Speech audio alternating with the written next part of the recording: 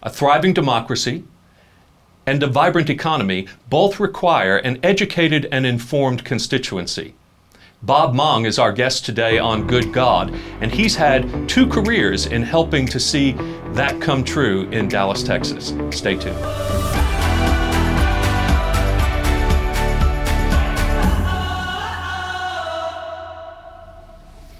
Welcome to Good God, conversations that matter about faith and public life. I'm George Mason, your host, and I'm pleased to welcome to the program today my friend Bob Mong. Bob, welcome. Good to see you, George. We're so glad to have you with us. Bob is the president of the University of North Texas at Dallas, a school that is relatively new on the landscape here in Texas and is thriving in South Dallas. And this is sort of an encore career for you, Bob. That's for sure. And I've heard you say things like some of your skills transferred, but an awful lot of them were learned on the job. That's right. It's been a steep learning curve. Yeah. Wonderful. Well, I had Ron Kirk on the program a while back, and Ron was saying that when he was mayor, he looked at the difference between Dallas and Houston, and among those differences, in his mind, was the University of Houston.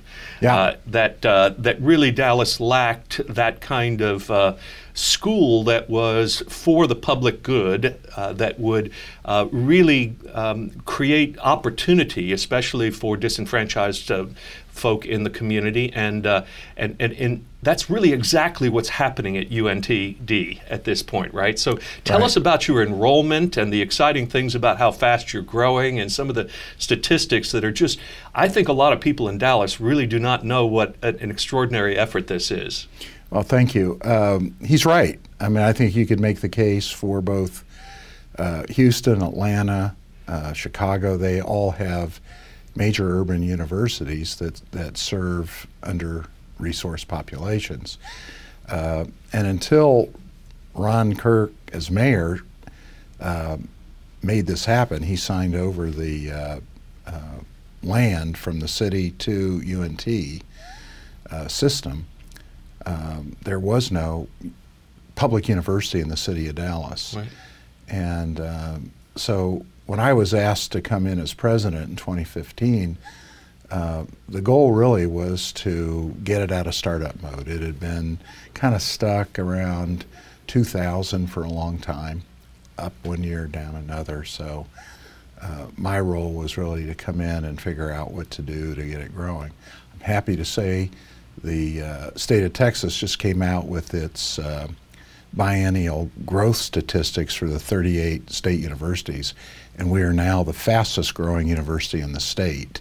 We were up about 24% in the last 2 years, and A&M San Antonio, which had been the perennial number one, they're number 2 now. Uh-huh. So we are growing. We're also retaining students 20 plus points higher than we were when I got there, and our graduation numbers are way up.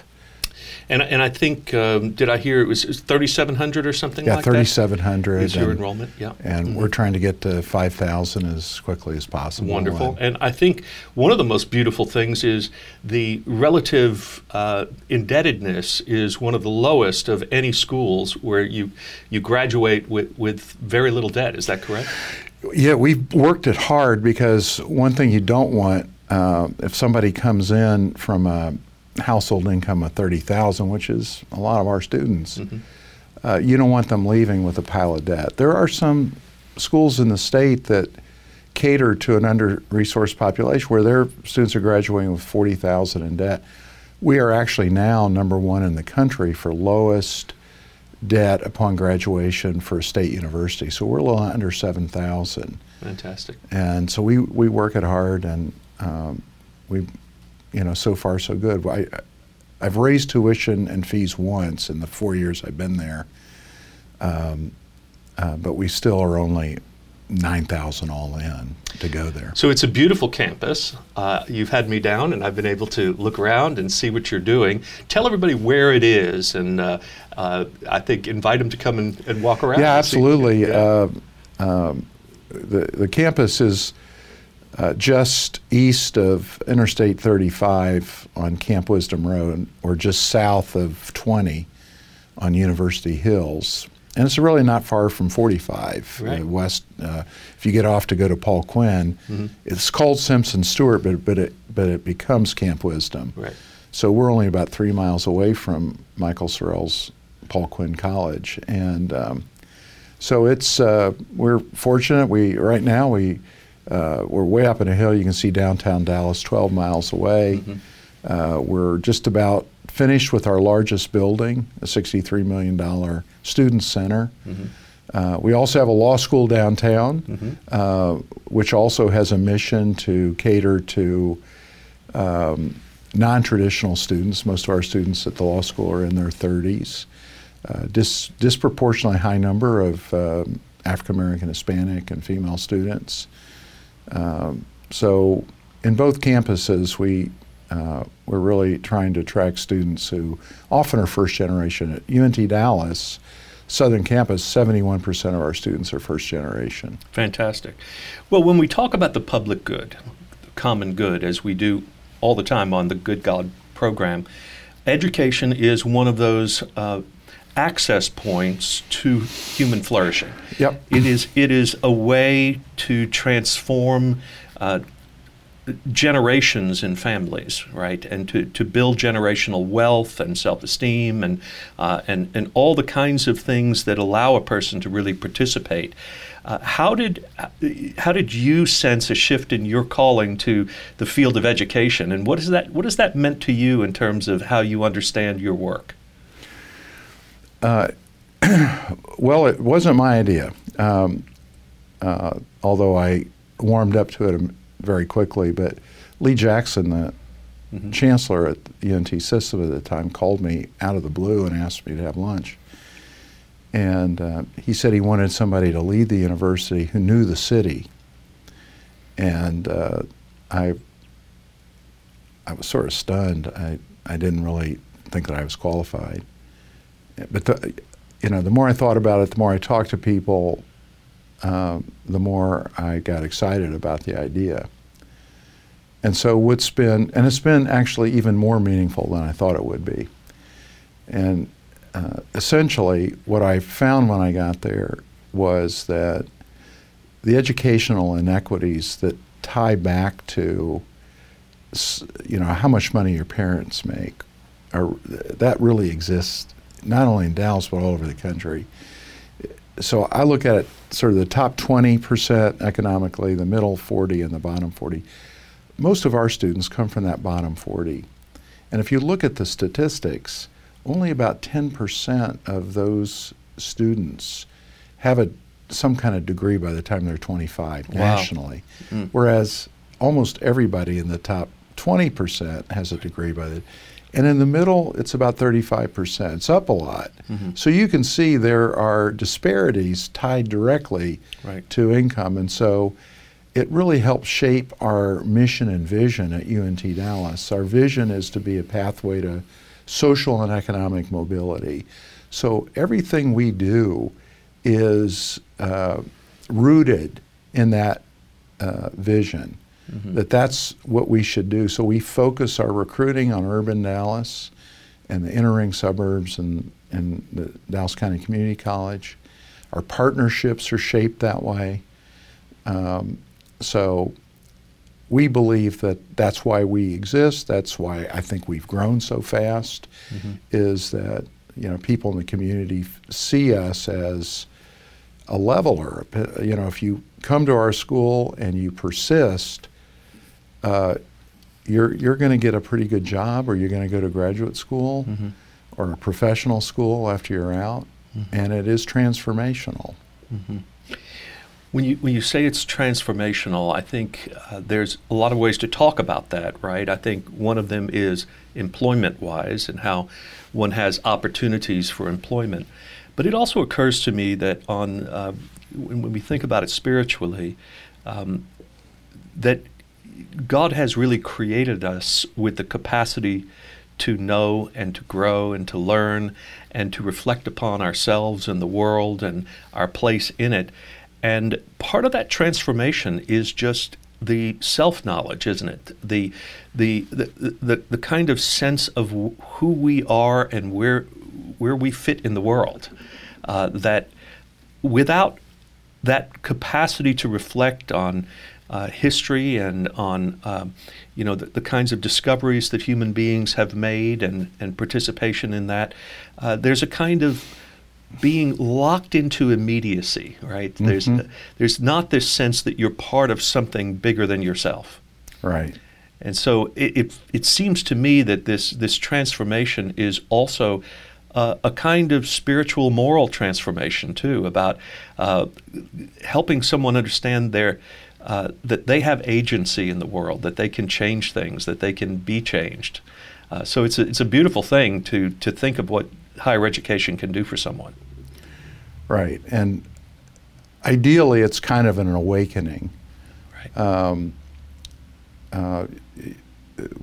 We have 3 different constituencies, and so we have to be sensitive to their different needs. So our largest group really are transfers from the community college, mostly from Dallas, but some from Navarro and Tarrant. Mm-hmm. And so they've had some experience in college. Mm-hmm. They have made the decision that they want to take it further. Mm-hmm.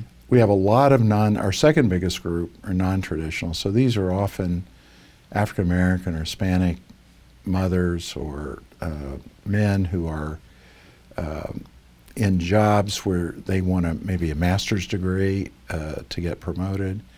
A lot of them women have raised their children. They want to go back and get an education, or they want a master's degree too, depending on their circumstances. Highly motivated students. Our non-traditionals very high. They come at night. They come on Saturday. Mm-hmm. Highly motivated. And then our fastest growing really are the traditional students, 18 to 24. But it's about 30% of our population, so it's our smallest group. Mm-hmm. And they study mostly during the day. But all of our students, for the most part, work. Mm-hmm. So they go to school, they work, a lot of them have families. Mm-hmm. So it's a very different population than you might find at, say, TCU or SMU. Sure. Not that they don't have some of this, but we're just a very different community. But when they get to the end of this process, they have bachelor at the end of their name. They do. Yeah. Or masters. Or masters, that's right. We now have the potential to do doctorates. We haven't taken that step yet, but our accreditors have said we can do it now. Right. So, but right now we're mainly a teaching university. Mm-hmm. We do some research, but we have some institutes. We have an emerging teacher institute, which is producing a lot of bilingual teachers in the community. Mm-hmm. We have a Caruth Police Institute, which is a best practice training program, which is sponsored by the Caruth Foundation through the Communities Foundation. Right. And we have an urban institute called Search, which does a lot of work in the community. So, we've really become much more involved in the life of the community. We look at a lot of things through the lens of what are some of the problems that we can help solve. So we have a grave teacher shortage in North Texas, so that's one area we've really focused on. There are a lot of mental health issues in Southern Dallas. The police substation near our campus leads the city in a number of behavioral or mental health related calls. Mm-hmm. And so we produce a lot of mental health counselors.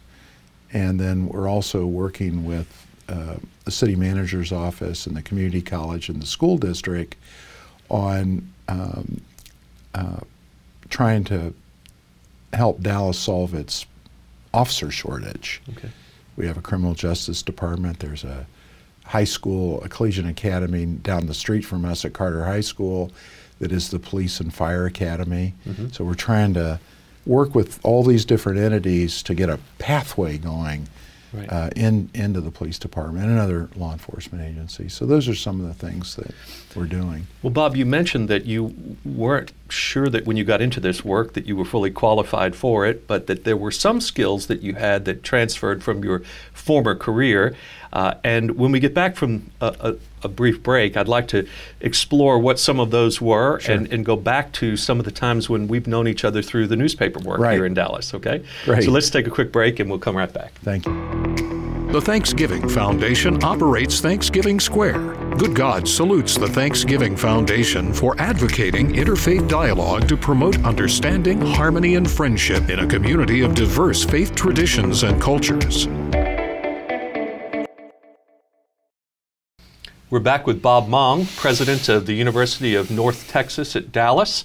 And Bob, we got to talking about your previous career here in Dallas, about 40 years worth of newspaper work, right? And That's right. You did have a little brief excursion to Kentucky, Owensboro, as I recall. Right.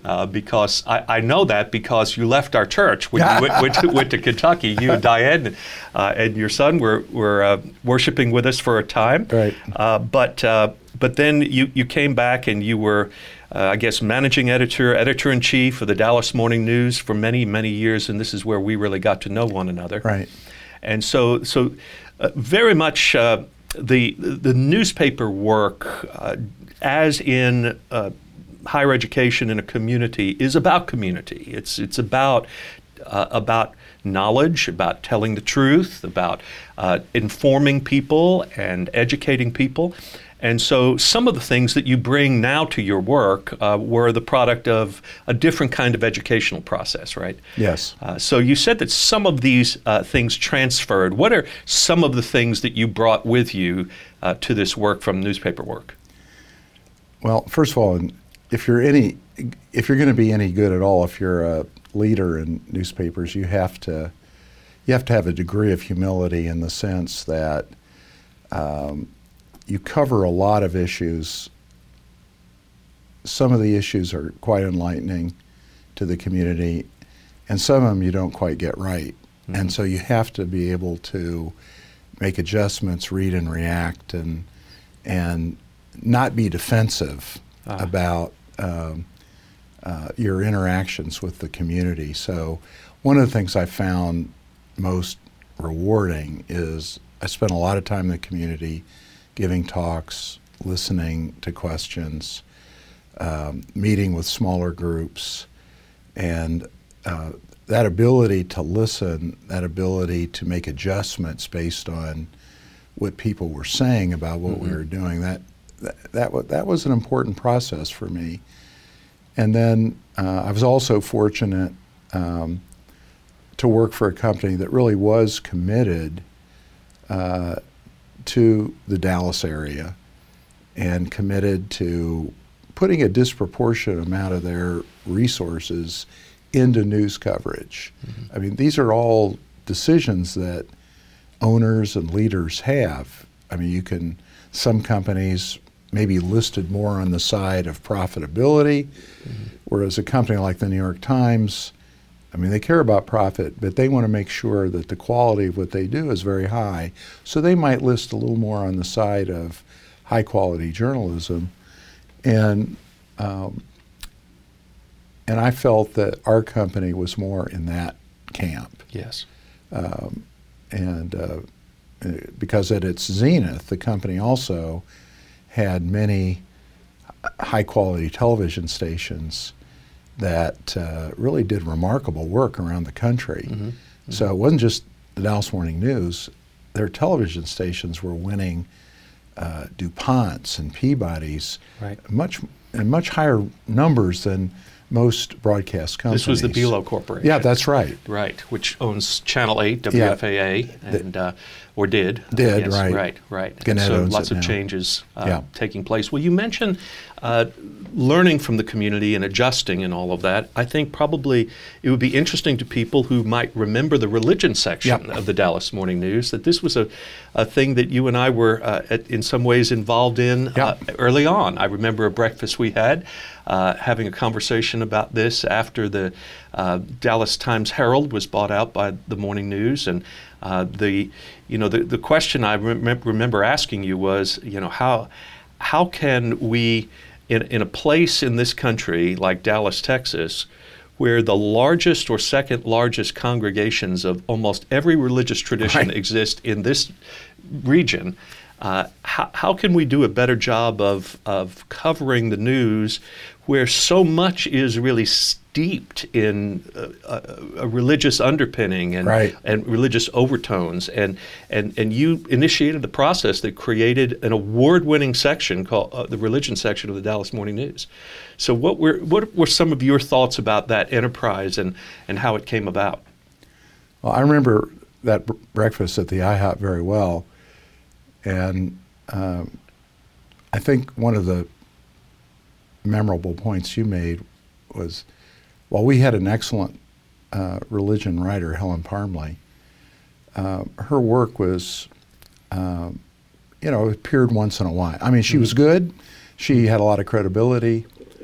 But you also mentioned that sometimes we did these sort of weird features like the 12-year-old preacher. Right. That really was kind of a one-off situation and not indicative of what's really going on in the faith community. And so we had that experience, and you, I thought, made really good points about what the potential could be. And then a former head of the Southern Baptist Convention, Jimmy Allen, wrote a really interesting piece that critiqued the lack of religion coverage in the country. Mm-hmm. And so I think you and I and Jimmy and others really started to think about how could we do it better? Right. And we started in 1993 a series of community meetings, interfaith, ecumenical meetings all over town. I think we may have had one here, but we had them all over town. And everything you said was just echoed in every one of those meetings. We want more intelligent coverage. And it really led to, I had a choice at the time working with my colleagues. We had a magazine that wasn't doing well. We put a lot of money into it, and we ended up basically converting what we were investing in that magazine into the religion section. After, listening, coming up with a plan, going back into the community and explaining the plan, and really got a lot of buy-in for what we were doing. And then we launched it either in late 93 or early 94, I can't remember now, but it really was informed by many, many community conversations. Well, and I think the outcome of it, if I remember correctly, something like 9 out of 10 years, it was voted the best religion coverage in the country in a newspaper. It was, and we were able to get high quality staff members. Jeff Weiss, late Jeff Weiss, Sharon Grigsby, Christine Wicker, Diane Winston, many other people who, have gone on to great careers. Were writing for the section, and many others as well. Right. And I think some of the things that we didn't anticipate but occurred, they developed a lot of stories for Page One. Yes. And even for the business section. Right. So they, not only do we have a very good Saturday section, but the stories were developed. And during, say, a presidential year, there was coverage of the political side of things and how various spiritual people were influencing candidates. When you have writers who understand the religion beat, they also develop relationships with clergy and with professors of religion and those sorts of things. And it changes the way the rest of the news operates, covering stories that might have a religious dimension. Like I remember, for instance, when David Koresh and the conflagration down outside of Waco took place. So often we heard people reporting on this story with no real concept of what was the religious imagination of this apocalyptic group. But that's what happens when you have a religion team, is they know how to get to that aspect of a story, and it doesn't then just become about the ATF and about government and fringe groups. It becomes, how is religion functioning in our society to challenge the social mores and those sorts of things, and what brings about this kind of thing? Right. And so when you have that kind of staff, and that's part of the loss, isn't it, that happens when you don't, too. Exactly. Because the religion section's gone away. There's an effort now to bring something back in that respect. But in the newspaper business, like everything else, you got to pay for it somehow. Right. So we got to the point where if we could just sustain at $300,000 a year, we could break even. Right. And it just got to the point where we couldn't do it. Right. And we moved it into arts for a while. Right. And then it just sort of slowly went away. Right. Well, it did, but it made its mark, and it also, I would say, led to some other things, Bob.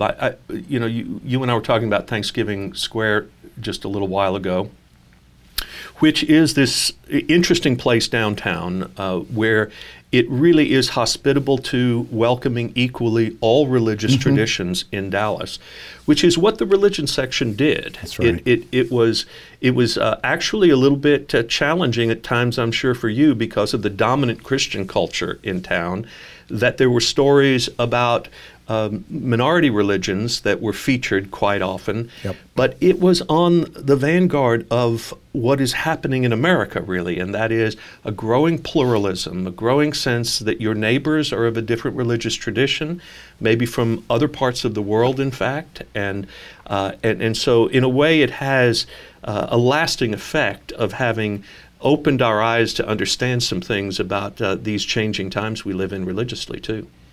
So. Yeah, I agree with that. Yeah. So when you look at the connection between the newspaper business and the community itself, I think a lot of things are changing. People are not getting the paper anymore on their front stoop. They're getting it online and that sort of thing. People's expectations are growing about the news. Is there something that you would want to say now that you've stepped back or you've stepped over? Is there something you'd want to say to the public about how they consume their news and about how they think about the work of a local paper that might help us all try to frame this differently in this new day? Well, first of all, I think there are some very original journalism entities that are being created. Mm-hmm. I think the morning news is changing dramatically. It still does things in this community that no other journalistic company or nonprofit can do because of its scale. Mm-hmm. And it's also learning to deliver news through social media, digitally, because the power has transformed from the power of the printing press to the power of the individual. Not just to the internet, but to the individual. Absolutely. All the way. Yeah. It's very, and it's a very significant change, which is a good thing. So the morning news continues to evolve. But then you see, like KERA has a much larger staff than it ever had. Mm-hmm. It does a better job of covering local news in a thoughtful way than it ever has. You look at the Texas Tribune in Austin, right, where that is a new model. It is. And it's been, I don't know, I think they've been around close to 10 years. And it's a nonprofit model. It's a nonprofit. Right. And now they don't cover everything, but they cover politics very well. They cover higher education very well. Mm-hmm. And they're making it work. Yeah. So I think there are some new models that are emerging. I think, however the morning news comes out of this, I think it still has that, while it's a public company, it still has a local ownership that dates back more than 100 years It still is, I think, the oldest continuing business in Texas. So they're rooted here. They care about the community. So those are some of the lessons. But I'm encouraged by some of the changes that I see in what the groups that are producing news. Well, Bob, we're glad you're rooted in the community, too. Thank you. And continue to be, just having moved over to a new enterprise, and we wish you well with it. It sounds like it's going beautifully. And thank you for all the contributions you've made, both to the education of the community through the news and now through higher education at the University of North Texas at Dallas. We're grateful for you. Well, thank you. And thanks for being on Good God. Thank you. Okay, terrific. Good God is created by Dr. George Mason, produced and directed by Jim White. Guest coordination and social media by Upward Strategy Group. Good God, Conversations with George Mason is the podcast devoted to bringing you ideas about God and faith and the common good. All material copyright 2019 by Faith Commons.